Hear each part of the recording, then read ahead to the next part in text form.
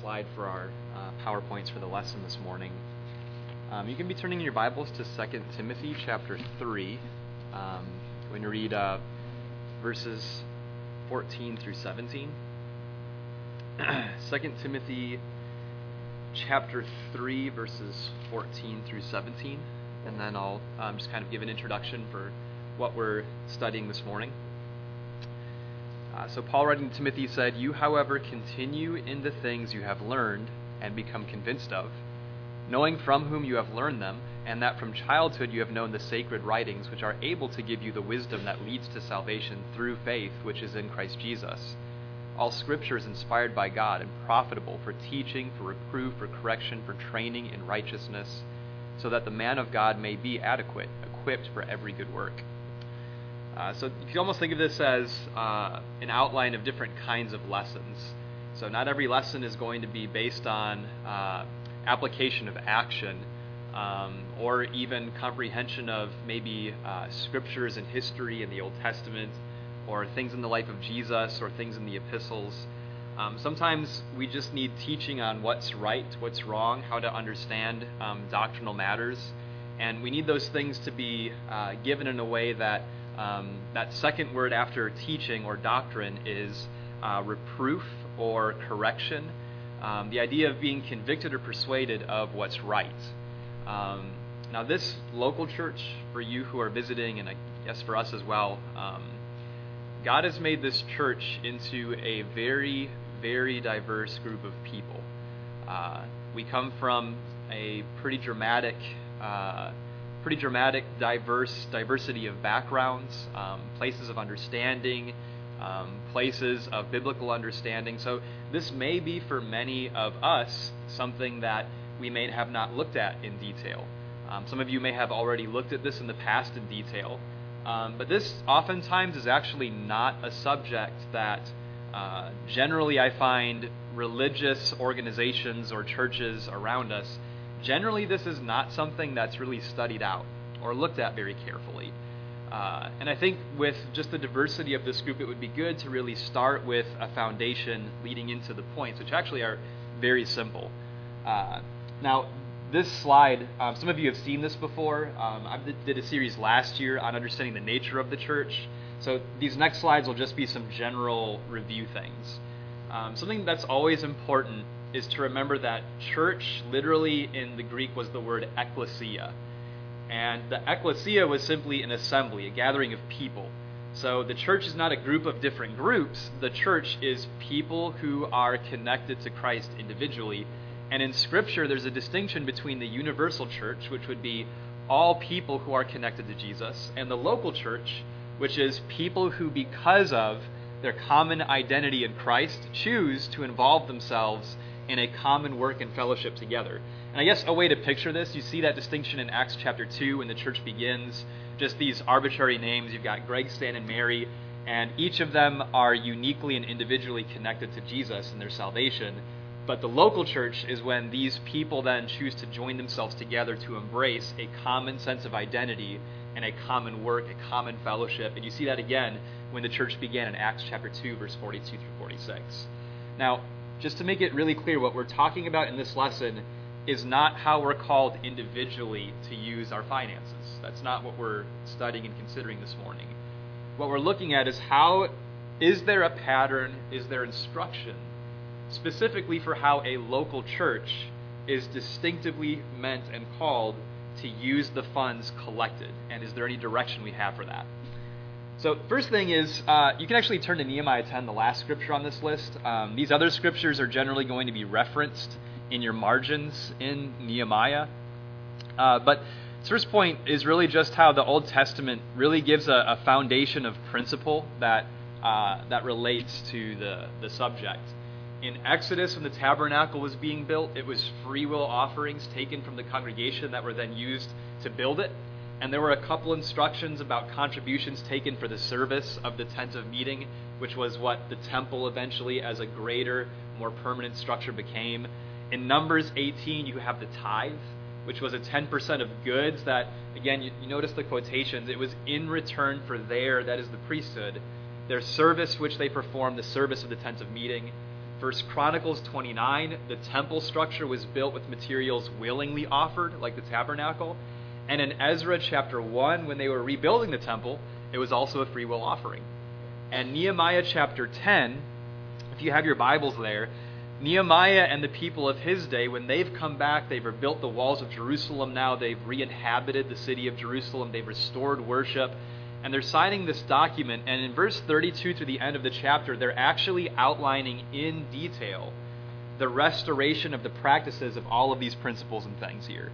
And if you look at your margins, if you read this, you'll notice these scriptures referenced. But I just want to point a couple brief things to your attention. Look at the end of verse 32.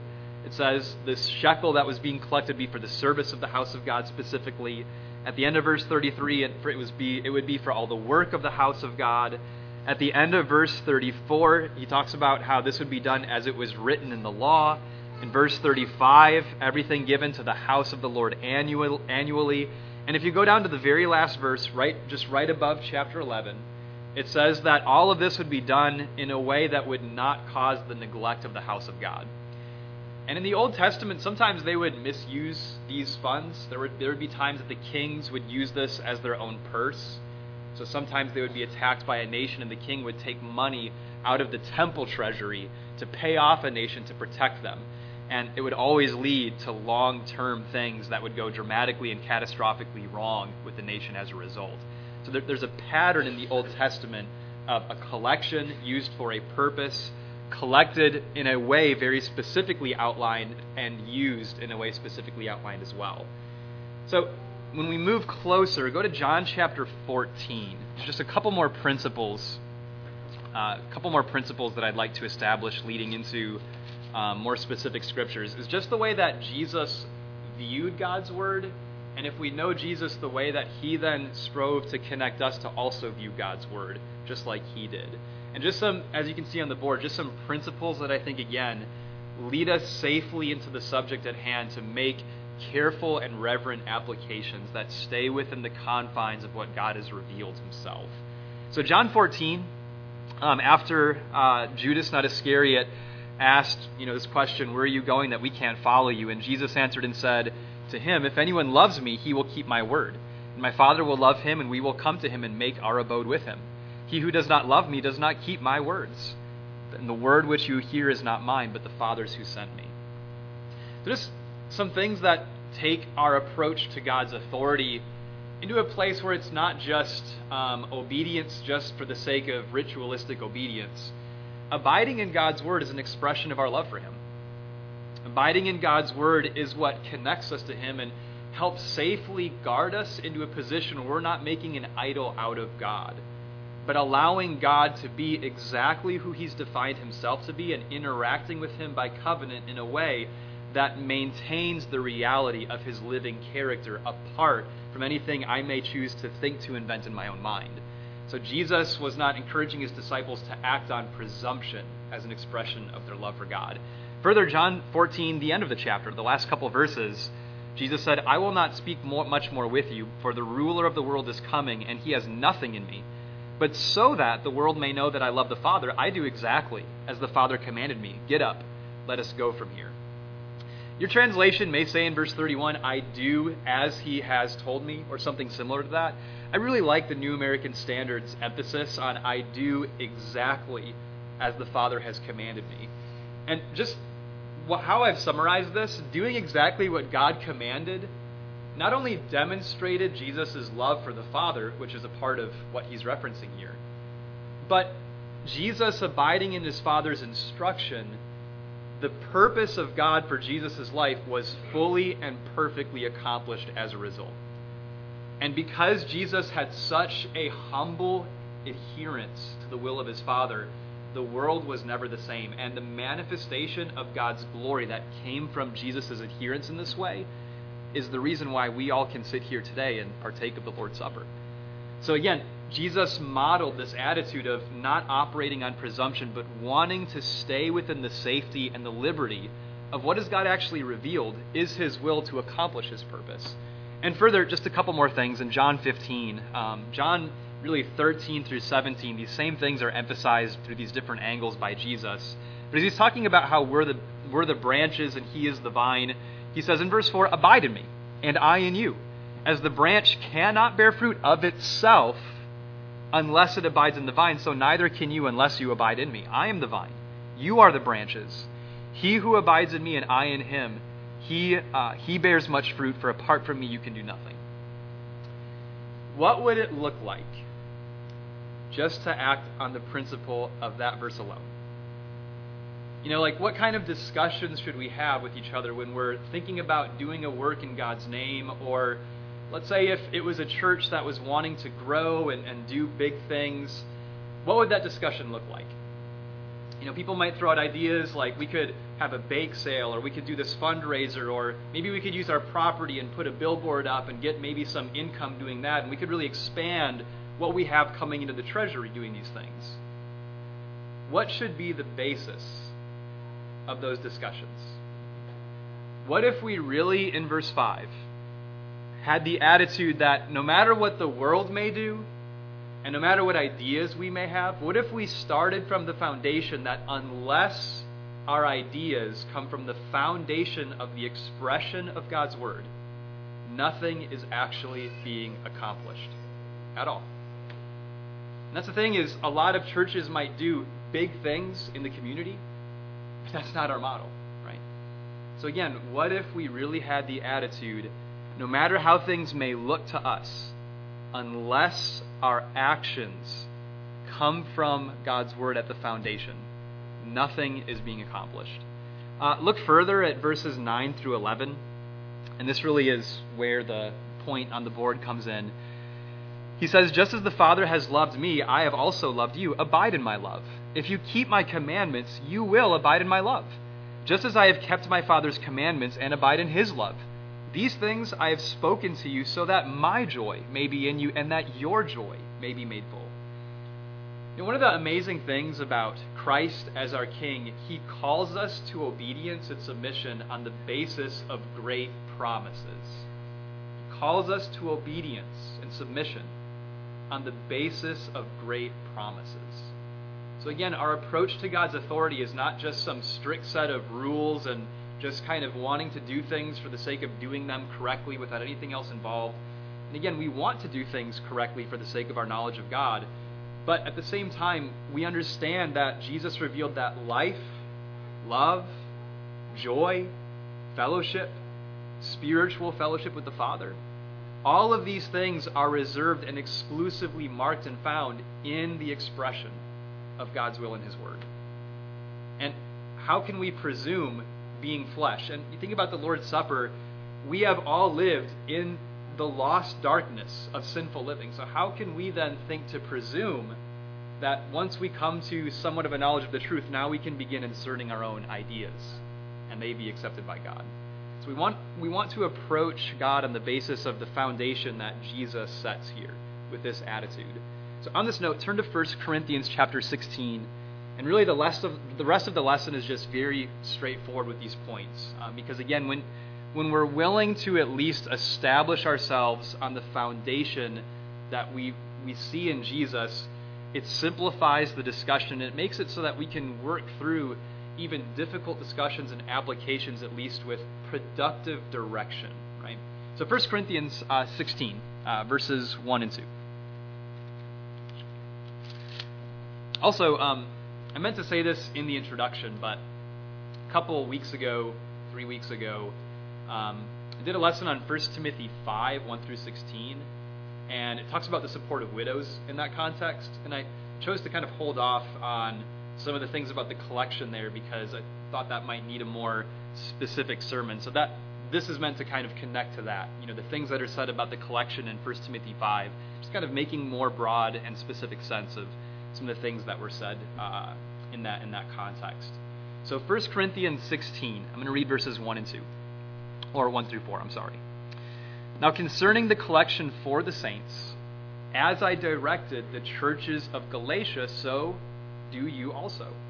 On the first day of every week, each one of you is to put aside and save as he may prosper, so that no collections be made when I come. When I arrive, whomever you may approve, I will send them with letters to carry your gift to Jerusalem, and if it is fitting for me to go also, they will go with me. So, very simple. And what I've done on the board is just split really what's happening in these four verses, these two sections, to help with clarity. We're just going to break it down piece by piece. One of the things that we see consistently through the New Testament, every single time a common collection is ever referenced in its collection or use, is always specifically for the saints, every time. And we'll see distinctions between what an individual may choose to do with their own personal funds compared to what the local collection is called to be used for specifically. Always it is for the saints. The next thing is, it's to be done on the first day of the week. So you see that in verse 2. So if we abide in what this instructs us with, this excludes then having an online giving button on a website. It excludes every assembly asking for money, every assembly. There was an assembly, it was a congregation that the Bates and I had been invited to, and it was on a Thursday, I think, and the first thing they did was they asked people for money. First thing they did. And that is entirely inconsistent with the practice and the instruction that we see in 1 Corinthians 16.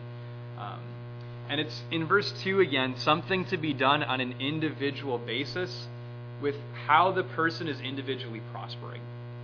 So, and you just think when it says, as he may prosper, would this imply then, if in the week you have not prospered at all, that you may not have an obligation then to give? Yeah. Again, it's not a tithe. You see that second point. It's not a 10% demand no matter what. It's each person makes this determination of their own will based on how they've prospered. And nobody else then is in charge of making that determination for you. But again, something that you do from your own will toward this local collection. And as something we emphasize consistently, this was an instruction to the church at Corinth specifically and the Christians who are a part of this church. So sometimes we emphasize, if you're visiting, as Glenn did in the announcements, we're not asking for any money from anyone visiting or anything like that. This is a self-sustaining, self-supporting instruction. So I think that those help at least form a good basis. Now, 3 and 4, this collection was being used with purpose. So he wasn't giving this instruction without giving some kind of follow-up with, well, this is to be used for something. So in verse 3 and 4, he relates this to the need in Jerusalem. If you actually turn back to Acts chapter 11, this might be helpful to give some context, because in the epistles, Paul would talk frequently about his going to Jerusalem to help the needy saints there. And in 2 Corinthians 8 and 9, he follows up in discussing this more with the Corinthians. But we'll read Acts 11, 27 through 30. And again, you'll see the consistency with at least the principle of things being done collectively with finances specifically for other Christians. So Acts 11, 27, now at this time some prophets came down from Jerusalem to Antioch. One of them, named Agabus, stood up and began to indicate by the Spirit that there would certainly be a great famine all over the world, and this took place in the reign of Claudius. And in the proportion that any of the disciples had means, each of them determined to send a contribution for the relief of the brethren living in Judea. And this they did, setting it in charge of Barnabas and Saul to the elders. All right, so with this and chapter 16, I want to look at how is this done. Now, in chapter 11 of Acts, it says they put this in charge of Paul and Barnabas. But in 2 Corinthians 8 and in chapter 16, it's noted that the churches also appointed people who would carry their collection autonomously where the need was. So the Corinthians, in 1 Corinthians 16, Paul wasn't saying, just trust me. Just trust me, give me your money, and I'll make sure it gets there, right? So it's not that they met the need through Paul to the needy saints in Jerusalem, but it also wasn't through another organization. So it's not that the Corinthians thought, well, surely there's some Jewish organizations in Jerusalem that redistribute money in a trustworthy way, so let's just give our money to that institution and they'll give it out the way that it's needed. I think something interesting about this, although they were all traveling together, do you think it may have been more difficult for them to distribute this and give this on their own? But if there was any added difficulty, can you see any importance in what's preserved in autonomy of the church being maintained and how this would get where it was meant to go? So it wasn't through another institution, but it also wasn't through another church. So a lot of times what will happen in the world today is there will be like a head church that all these other churches will then funnel all of their money to, and then the members of this bigger congregation will then use the money donated to them to then go out and meet a need or perform some work. And that also is not what we read here. And so that exists clearly outside of the realm of this instruction. Instead of doing what 1 Corinthians 16, 1 through 4 instructs to preserve that sense of quiet autonomy, instead it becomes something else entirely. So how did they meet the need? It was the Corinthians appointing people directly to go to the need in Jerusalem and distribute it. I think a modern example of this, so in Texas, I think it was 2 years ago, there was a hurricane in Texas that just demolished massive sections of the region. And there were churches that had members who their homes were destroyed completely. In some churches, it was nearly all the members had lost their homes. And I remember that there was a Facebook page created specifically for elders of these churches or men of these churches to make known what the needs were, and then even potentially to set up PayPal accounts that people could contribute directly to the need and then have a report back of who that ended up going to in the end, right? So would that fit this model? And I would say yes. It's people either individually or collectively giving directly to the need of the saints in a different region, which is what they were doing here. So with that, I just want to look at the main uses of the collection then. Go back to Acts chapter 2. Acts chapter 2, which was referenced a little bit earlier. And if you're not aware, in Acts chapter 2, this is really where the church has its very beginning. And in Acts chapter 2, really starting in verse 44, among all the things that they were now doing together, it says, and all those who had believed were together and had all things in common, and they began selling their property and possessions and were sharing them with all, as anyone might have need. You see that in Acts chapter 4, and again we read in Acts 11, that Christians were sharing specifically with one another. In Acts chapter 4, you have a man who is begging alms at the temple. I'm sorry, in Acts chapter 3, the next chapter. There was a man at the gate of the temple who is begging alms, and if you look at verse 4, Peter, along with John, fixed his gaze on him and said, "Look at us." And he began to give them his attention, expecting to receive something from them. And Peter said, "I do not possess silver and gold, but what I do have I give you. In the name of Jesus Christ the Nazarene, walk." So Peter and the apostles had just been collecting all of this money from Acts chapter 2, people selling their property and redistributing things as anyone had need. And yet he tells this beggar, who in this instance had not yet become a child of God, he says, "I don't have silver or gold for you." And besides other points to be made from this, I think the simplicity is the local collection was being focused and used entirely for the needs of the Christians who were there, with wisdom. We'll see at the end of this.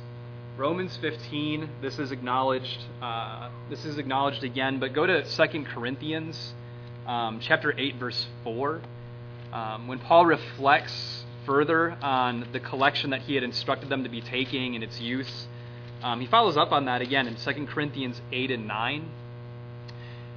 And 2 verses re-emphasize again where this was going. What was this for? 2 Corinthians 8 verse 4 says that the Macedonians in this instance, begging us with much urging for the favor of participation in the support of the saints. And if you look at chapter 9 verse 12,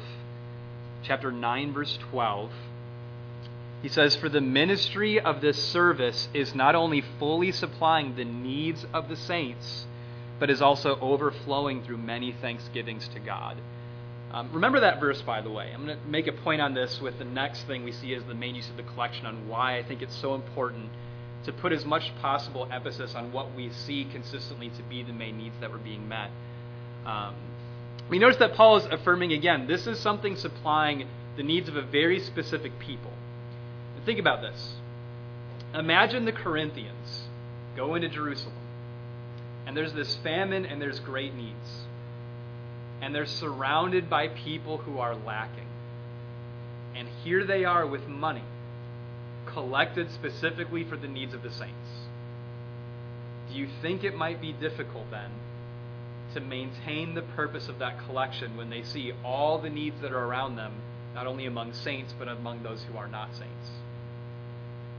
And I just want to put this question to you. Why do you think it may be so important, beyond just the call of the command itself, why do you think it may be so important for them to exercise the self-control so as to not distribute that money out to those who had not yet come to know the Lord? Why do you think that self-control would be so important? What would be preserved in the integrity and the mission of those Christians in exercising that control? So in 1 Timothy 5, turn there because I'm going to look at verse 16.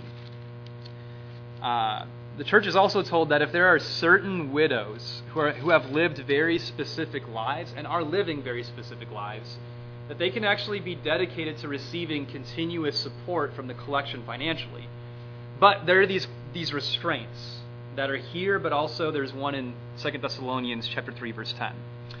It says, if any woman who is a believer has dependent widows, she must assist them, and the church must not be burdened, so that it may assist those who are widows indeed. First thing about this is we see that there is in Scripture, not only here but in other places, a separation between, again, what a person can do with their finances and what the church should do with their finances. One of the principles here is the church should not be burdened if family in this instance can step in and take care of that need, right? So there's a lot more freedom to what a person as an individual can do with their money, but there's a lot more restriction to what the church is called to do with their treasury. And something I like to ask people when we're talking about this, if Paul is so strict in 1 Timothy 5 with who should be receiving this ongoing support from the collection, if there's such restriction and specificity, then why would I then turn and think that the collection that is from the saints for the saints can just be used for any unrestricted purpose I think is of myself a good work? Like, there's some kind of massive disconnect between that thought and the principle established here, right? So the other is 2 Thessalonians 3:10 that says, if a man is not willing to work, he's not to eat either. So obviously this has to be handled with wisdom. We want to support people who God has called us to support as true saints. But again, despite the call for restriction and wisdom, this is consistently the, I think, most primary use of the collection you see in the New Testament church. The next one is supporting preachers and evangelists. Turn to 1 Corinthians 9. We're not going to look at this whole section, but 1 Corinthians chapter 9, Paul is talking about how a child of God is to consider their own liberties and rights. And one of the things that he uses as a model is his own willingness as an apostle to forego his right to have been financially supported by the church at Corinth while he was laboring among them, teaching and preaching. If you remember, Paul chose to be a tent maker while he was in Corinth, and then he also received funds from other congregations to do that work. But look specifically at verse 13 and 14. This is related to the principles established from the Old Testament that we looked at the beginning of the lesson. 1 Corinthians 9, 13 and 14 specifically. It says, do you not know that those who perform the sacred services eat the food of the temple, and those who attend regularly at the altar have their share from the altar? So also the Lord directed those who proclaim the gospel to get their living from the gospel. And if you keep that in mind, go to Philippians chapter 4. Philippians chapter 4, verse 14 and 15. And this connects to what I mentioned to hold on to with 2 Corinthians chapter 9, when he said that the contribution between the saints at Corinth and the ones at Jerusalem was overflowing with thanksgiving to God. And then he ends that chapter saying, thanks be to God for this indescribable gift, which it seems he's transitioned from thinking the gift would be something financial to more the spiritual blessings that are then reciprocated between the brethren in the act of sharing financially. We'll look at Philippians 4, 15 through 18. But you yourselves also know, Philippians, that at the first preaching of the gospel after I left Macedonia, no church shared with me in the matter of giving and receiving, but you alone. For even in Thessalonica you sent a gift more than once for my needs. Not that I seek the gift itself, but I seek for the profit which increases to your account. But I have received everything in full and have an abundance. I am amply supplied, having received from Epaphroditus what you have sent, a fragrant aroma, an acceptable sacrifice, well-pleasing to God. So I'm going to say something as opinion. In 2 Corinthians 9 and Philippians 4, the reason I think this was the emphasis as much as possible in the use of the collection is because there's something special accomplished when the sharing is from peer to peer, from one heart to another. And it can be easy to invest so much in works or objects or things that exceed even the capability of the members to financially support. But I think the reason why you see in the New Testament so much it was people being supported financially is because there's a sense of gratitude and humility that is increased in the receiving and the sharing of those things.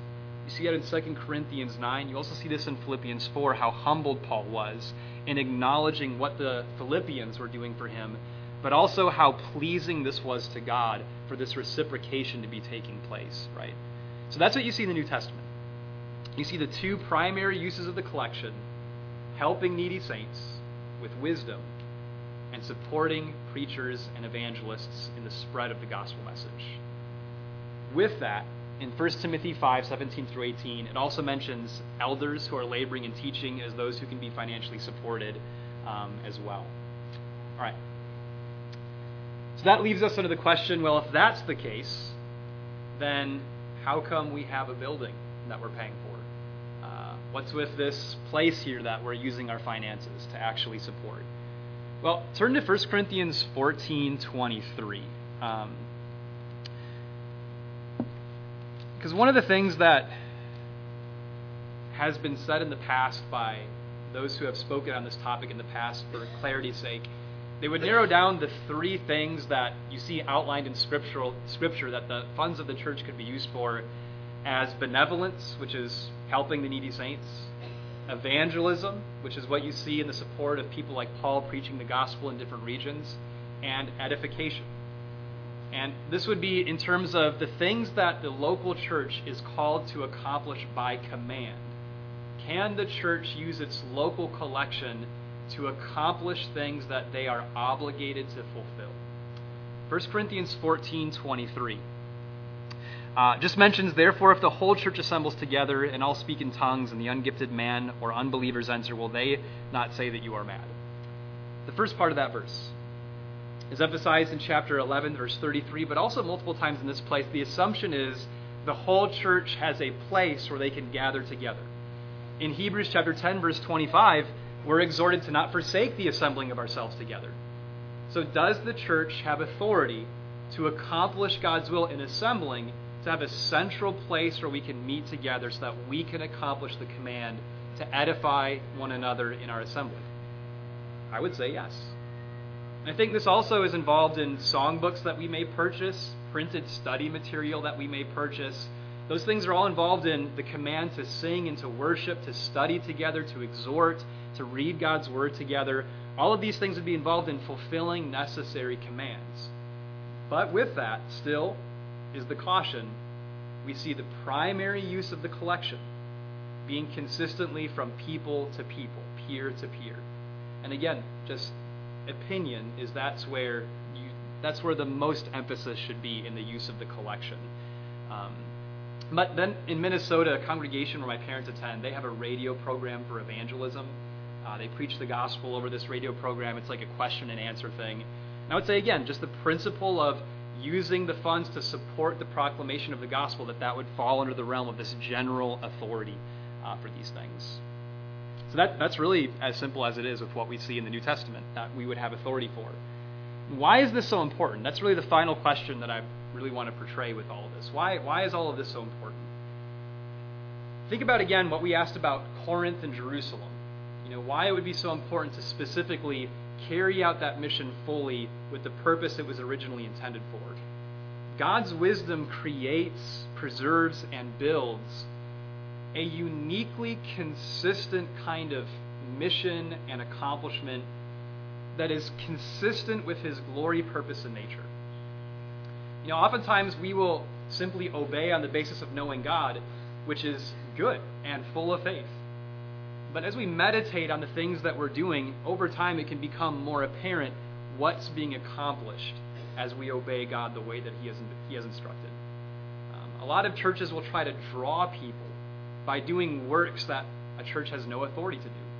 And what's drawing people to the gospel is actually not the gospel anymore. And I've heard it said sometimes that with churches that do use their collection for purposes outside of the realm of the things that we've studied, for social purposes, recreational purposes, to donate to institutions or to feed the homeless, all of those things, again, seem like good works, and an individual has full authority to be involved in those things. But I've heard it said that if a church does everything else right, but they just, the collection isn't being used scripturally, that really, we're the same, save for this maybe one small thing. But I'd like to suggest to you that it's really not one small thing. And that really what it does is it shows that the mission and the focus of God's church has been lost.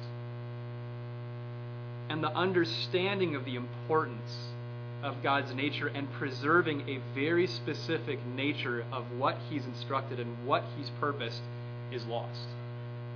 And by faith, what we seek to do is humble ourselves to appreciate that God knows how to carry out the mission that in the first century spread the gospel to the corners of the world under this pattern.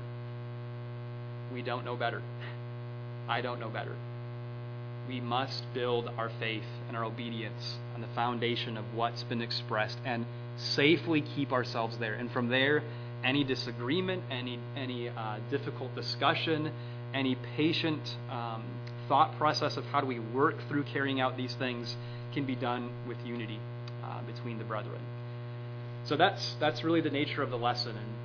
And this obviously hasn't been a lesson to convict about sin specifically or obedience to the gospel. But if you're here this morning and you are not a Christian and you know that you need to obey the gospel, this still is a time that we've set aside to invite you to come forward to make that known so that we can assist you in that. Or if there's just prayers that are needed for encouragement or a confession of sin that you feel would help yourself and the church to make known, now is the time to make any of those needs known while we stand and sing our invitation song.